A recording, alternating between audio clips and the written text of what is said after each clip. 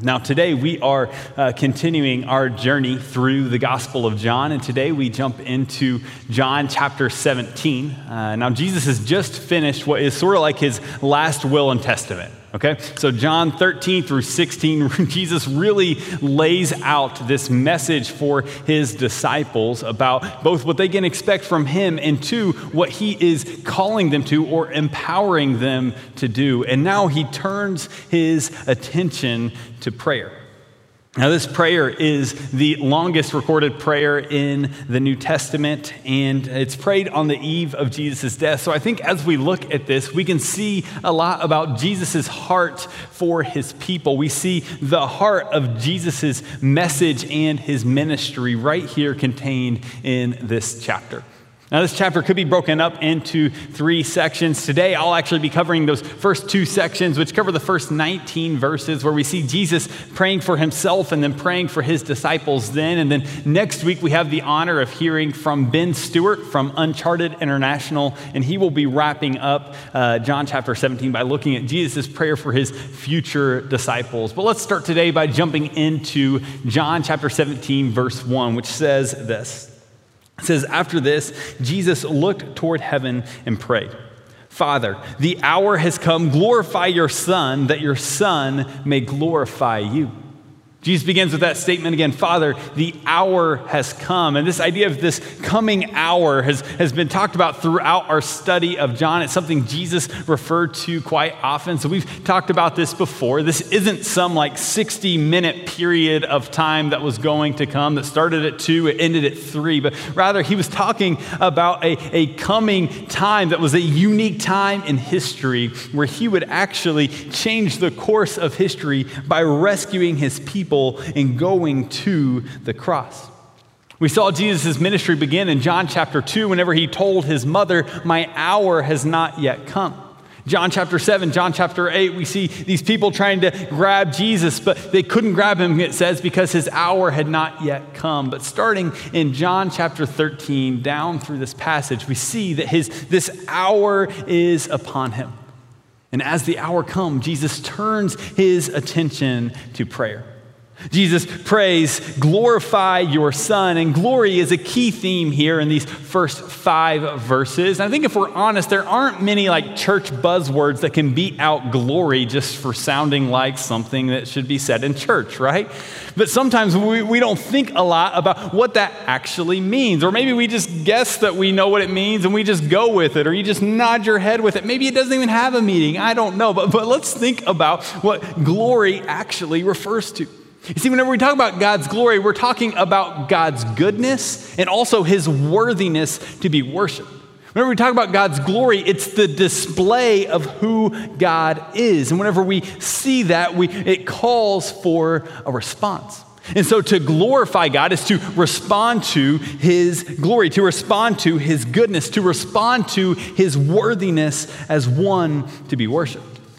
Here, Jesus is praying that his goodness would be put on display. But he has a reason, right? He says that your son may glorify you. Jesus wasn't seeking his own honor. He was seeking to honor his Father. I love this point. You see, the driving purpose in Jesus' life was to glorify his Father by doing what his Father had sent him here to do.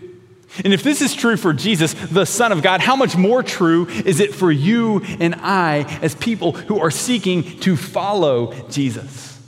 Jesus invites us into this experience of life where we seek to worship him in all of life by doing what he put us here to do. And we'll talk more about this as we continue in this passage.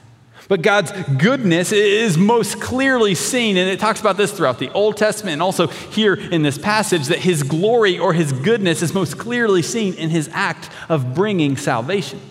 So here Jesus transitions in verse 2 to say this. He says, for you granted him authority over all people that he might give eternal life to all those you have given him.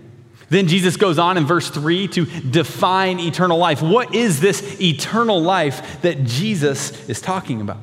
And I think whenever we look at his definition, we see Jesus' heart for his people, but also God's heart for all people in creating them in the beginning. Here's what it says in verse 3. He says, now this is eternal life, that they know you, the only true God, and Jesus Christ, whom you have sent.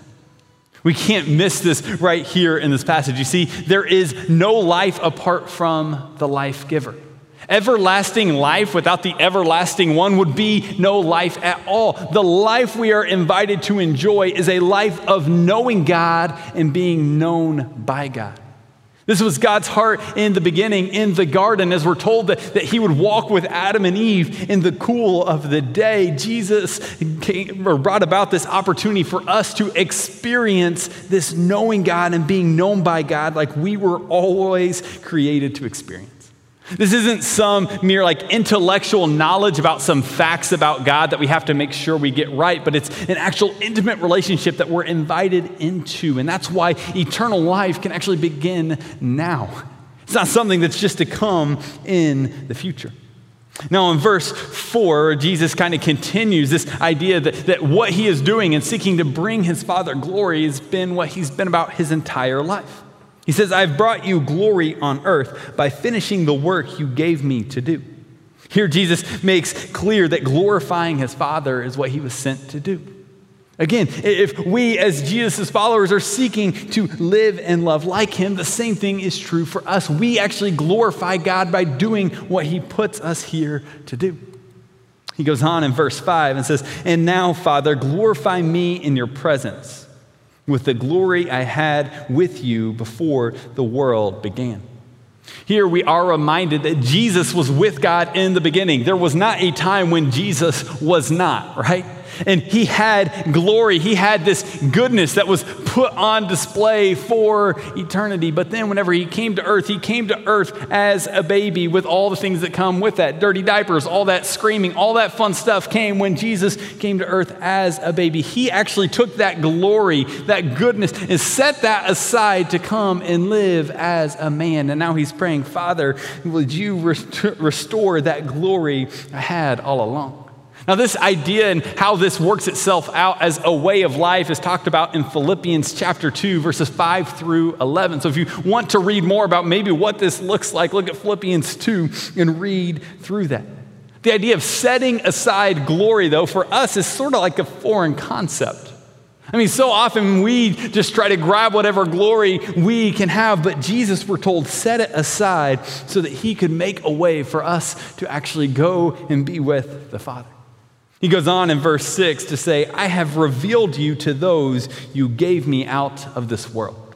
Whenever he says, I have revealed you, that's literally, I have revealed your name. If you have an NIV Bible, it's down at a footnote in the bottom. If you have another translation, it may just say that. I have revealed your name. D.A. Carson notes that God's name embodies his character. So to reveal God's name is to reveal his character, to make that known to the world. Here we learn that the best place to learn what God is like is to look at Jesus. If we want to know what God's heart is for us, we stare at Jesus. Whenever we look at Jesus, we see what God is like. As seen in verse 3, we only experience this life that we were created for. We only experience what God is like whenever we accept and trust in who Jesus is and who God is as we see in Jesus. So let's look at verse 6 through 8 again. It says, I have revealed you, or I have revealed your name to those you gave me out of this world. They were yours. You gave them to me, and they obeyed your word. Now they know that everything you've given me comes from you. For I gave them the words you gave me, and they accepted them. They knew with certainty that I came from you, and they believed that you sent me.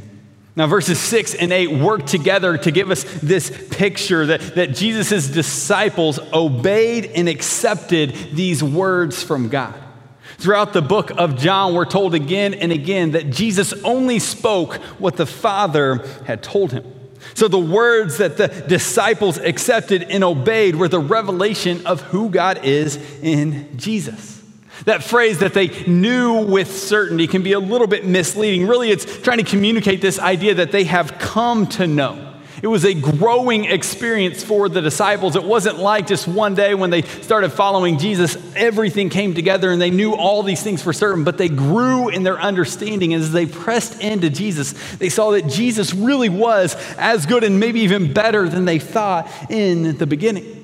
So let's think about how this might work out with some of the things that Jesus revealed. Whenever Jesus said, "I am the bread of life," the disciples grew in their understanding to the point where they could say, "Where else would we go to find life? You are the only one who has words that bring life."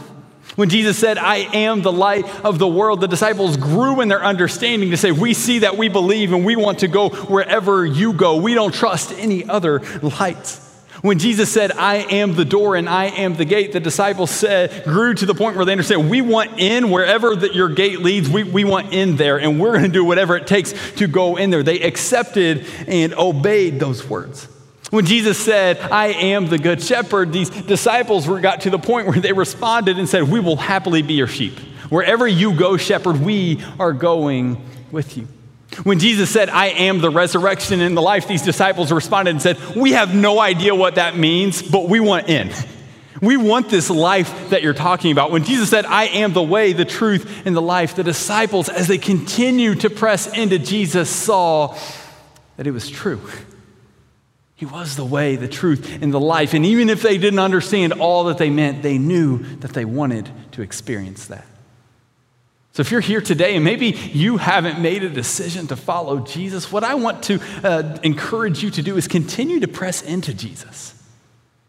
Continue to press in and see if your experience is like these disciples, and even like my own personal experience has been, that as I press into who Jesus is, I come to know, it's not like I just picked it all up one day. I come to know that Jesus not only is who he says he is, but he's better than I could even imagine. I think if you give Jesus a chance, you will have that same experience.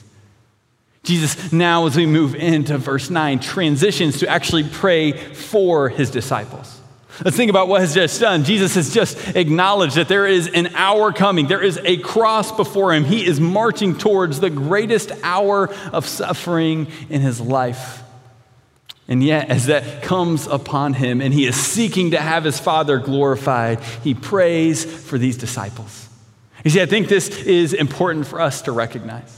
Whenever Jesus left this earth, he didn't leave behind like a plan or leave behind like a program or a set of ideals, but he left behind a people.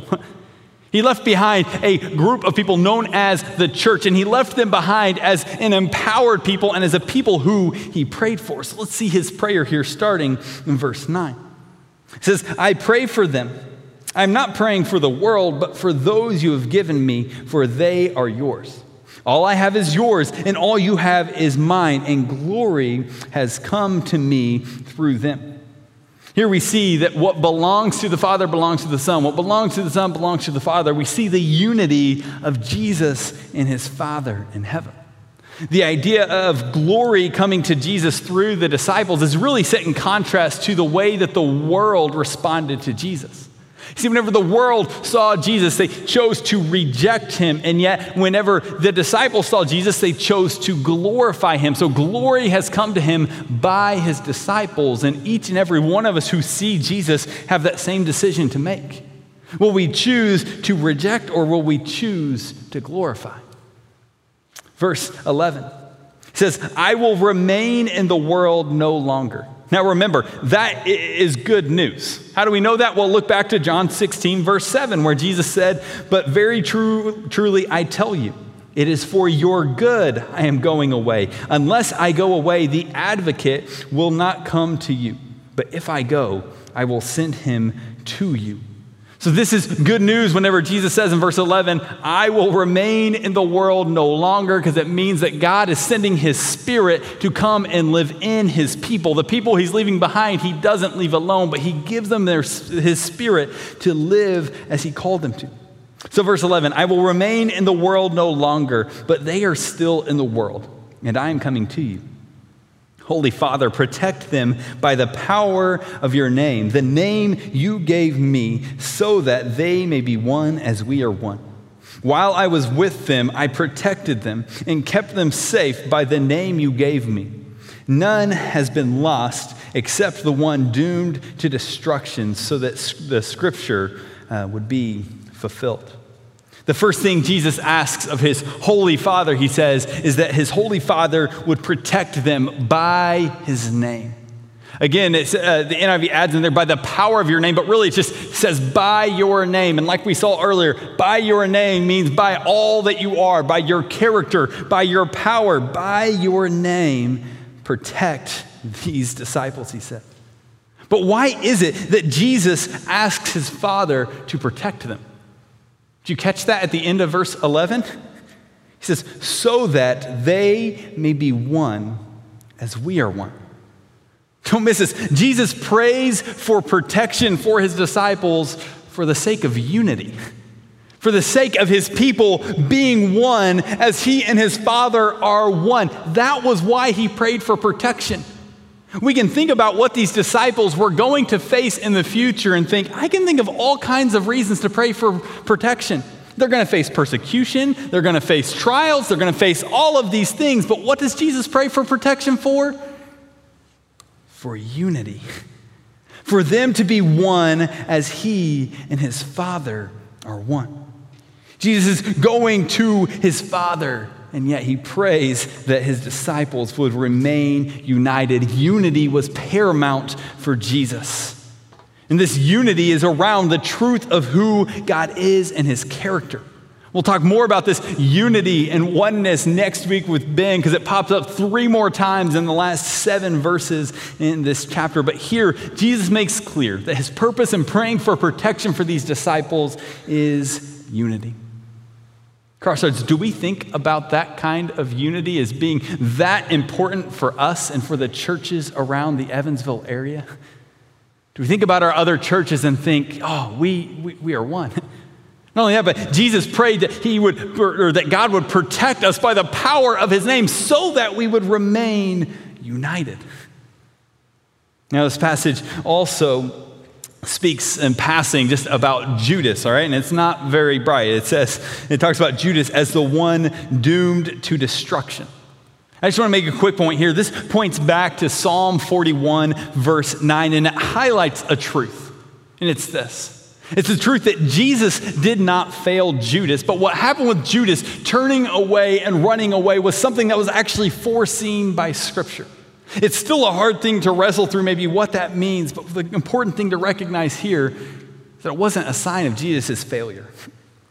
Now, verse 13, Jesus goes on to say, I am coming to you, but I say these things while I am still in the world, so that they may have the full measure of my joy within them. When Jesus says, I say these things, he's not just referring to what we've read today, but all the way back to chapter 13. Okay, let's remember that from chapter 13 up to this point, this is all happening in the same night. Okay, this is the same day. And so Jesus says, I am saying these things so that they may have my full measure of joy within them. I think he's probably calling our attention to John chapter 15, verse 11, where he said, I've told you this so that my joy may be in you and that your joy may be complete.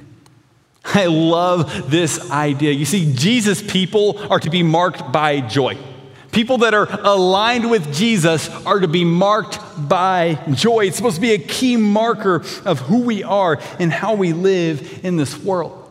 Jesus' prayer here wasn't just so that his disciples would muster up some semblance of faithfulness as they face the road ahead, but it was also that they would experience and be people marked by joy. Do you struggle with joy? I mean, especially in the season we're in right now, it's kind of a hard thing to come by.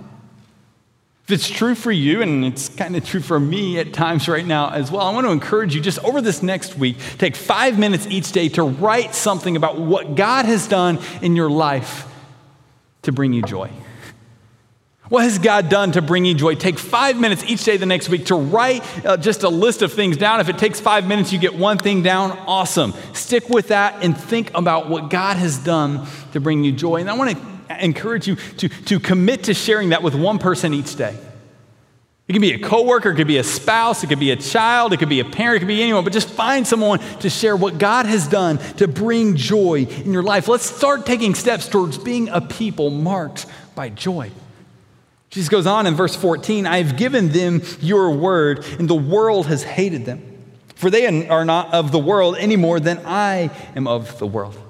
Again, when Jesus says your word, he's referring to the truth of who he is and how that reveals who God is. We've seen that a couple times here. And that revelation requires a response. Whenever we see who God is, it requires us to respond. Like we've talked about, we can choose to respond in worship like the disciples, or we can choose to reject him. But we still have to make that choice.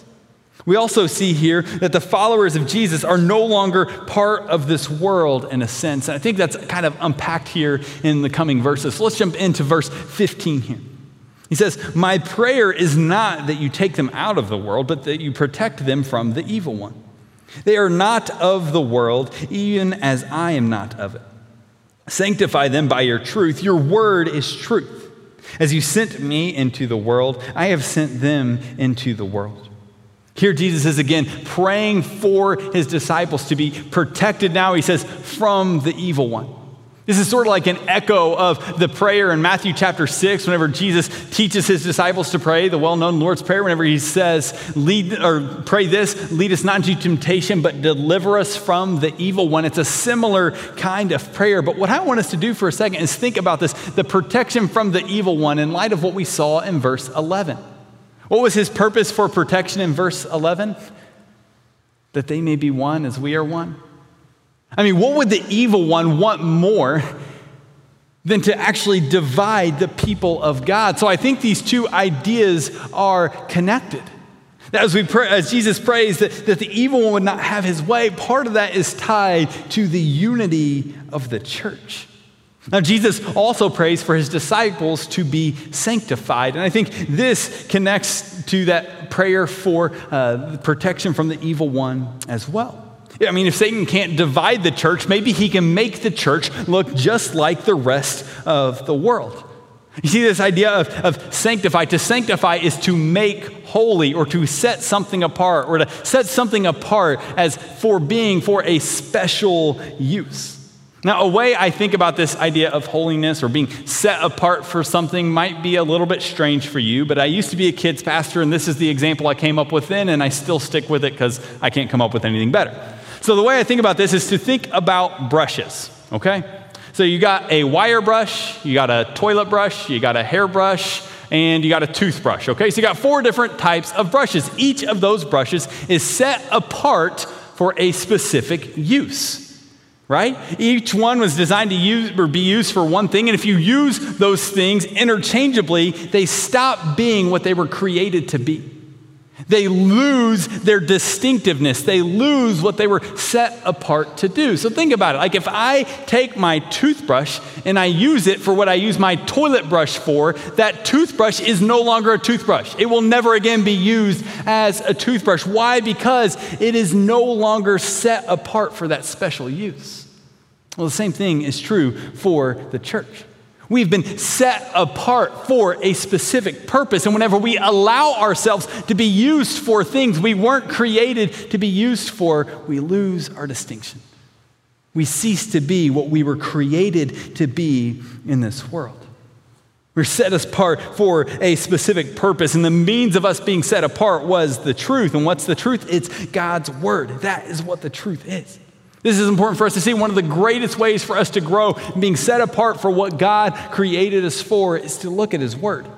It's to look at Jesus. It's why whenever we gather together, we seek to lift Jesus high, because we believe that as we look to Jesus, it actually shapes how we think about who we are and how we live in this world.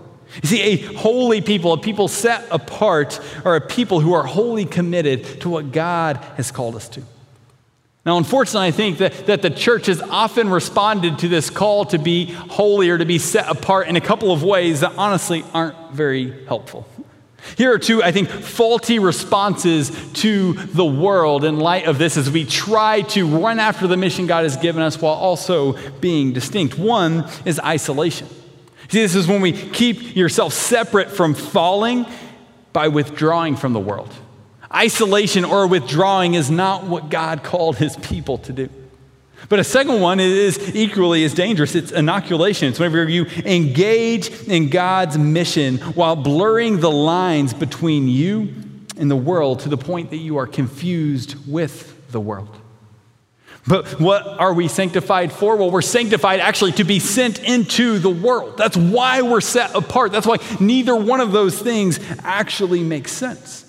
Now, sometimes I think the response to this passage, again, has led the church on a mission of avoidance rather than a mission of engagement. We've avoided the world and we haven't actually engaged in the mission we've been called to. In fact, sometimes as a church, we even lament being here where we are in the world right now. But if we look at this passage, we see we are not here by accident. Jesus says, God, as you sent me into the world, so I am sending these disciples into the world as well. David Mathis notes that the common phrase of in the world but not of it may better serve us by changing it just a little bit. Thinking about it as this: we are not of this world, but we are sent into this world. We are sent into the world to be difference makers. So whenever we embrace the truth, it's true that we're no longer of the world. We should no longer be confused with the world, but at the same time, we should not be withdrawn from the world either. Rather, we are sent into the world just as Jesus was sent into the world. So what might a faithful response look like? I think it looks like intentional engagement. I think it looks like us daily focusing upon the truth of the gospel, the truth of God's word, while also being equally focused on the mission that God has called us to engage the world. You see, it's vital for us to see that the call to live and love like Jesus is reflected here. And how did Jesus live and love? Well, it wasn't by withdrawing from the world. If so, we would be out of luck right now. And it also wasn't by becoming just like the world, but it was to engage with the world intentionally, to actually see the world transformed by the way he lived and loved people. And we are invited into the same mission, to remain in the world, maintaining witness to the truth by the help of the Holy Spirit, as we run after the mission that God has called us to. And as we do this, it results in God being glorified, like we saw in verse 4. Your placement in this world is not an accident. It's God's purpose for his spirit-filled people to engage in mission day in and day out. So rather than lament the reality that we are here in this world in 2020 as the church, what would it look like for us to intentionally engage the world as a distinct people? I think there are several things we can do. I think we can be distinct in the way we engage in conversations with our coworkers. I mean, how can you intentionally share what God is doing in your life? How can you maybe even share how he is bringing you joy, not just with coworkers, but with classmates or other people? How can you be distinct in the way you intentionally engage in conversation with people? Now, this doesn't mean that you have to be the person around the water cooler who, whenever talking about fantasy football, you're like, yeah, you can really score a touchdown with Jesus. And that's not what we're talking about here, okay? But we are talking about being intentional, maybe to even be vulnerable and share how God is how God is transforming you on the inside. I think we can be distinct in the way we use our times, maybe even our meal times. I mean, what would it look like for you as a family to use one mealtime a week to say we're going to intentionally engage with neighbors and invite them into our home and just share a meal with them and try to get to know them and their story? Or what would that look like if you did the same thing at school or at work, if you chose one lunch day or one lunchtime each week to intentionally engage with someone to say, hey, can we read the word together? Or at lunch to engage with someone maybe you don't normally engage with at school and have the opportunity to share with people what God is doing in your life.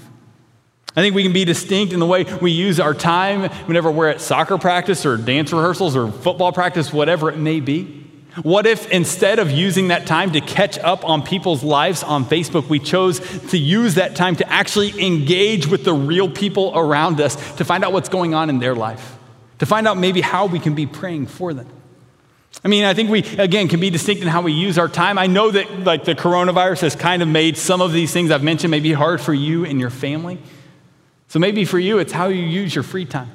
When you're not at work or you're not commuting, what if you use some of your extra time rather than trying to catch up on football or news or a show that you've been watching? What if you use that time to write encouraging notes to neighbors? What if you use that time to catch up with people that maybe you're not normally engaged with, to encourage them and see what God is doing in their lives?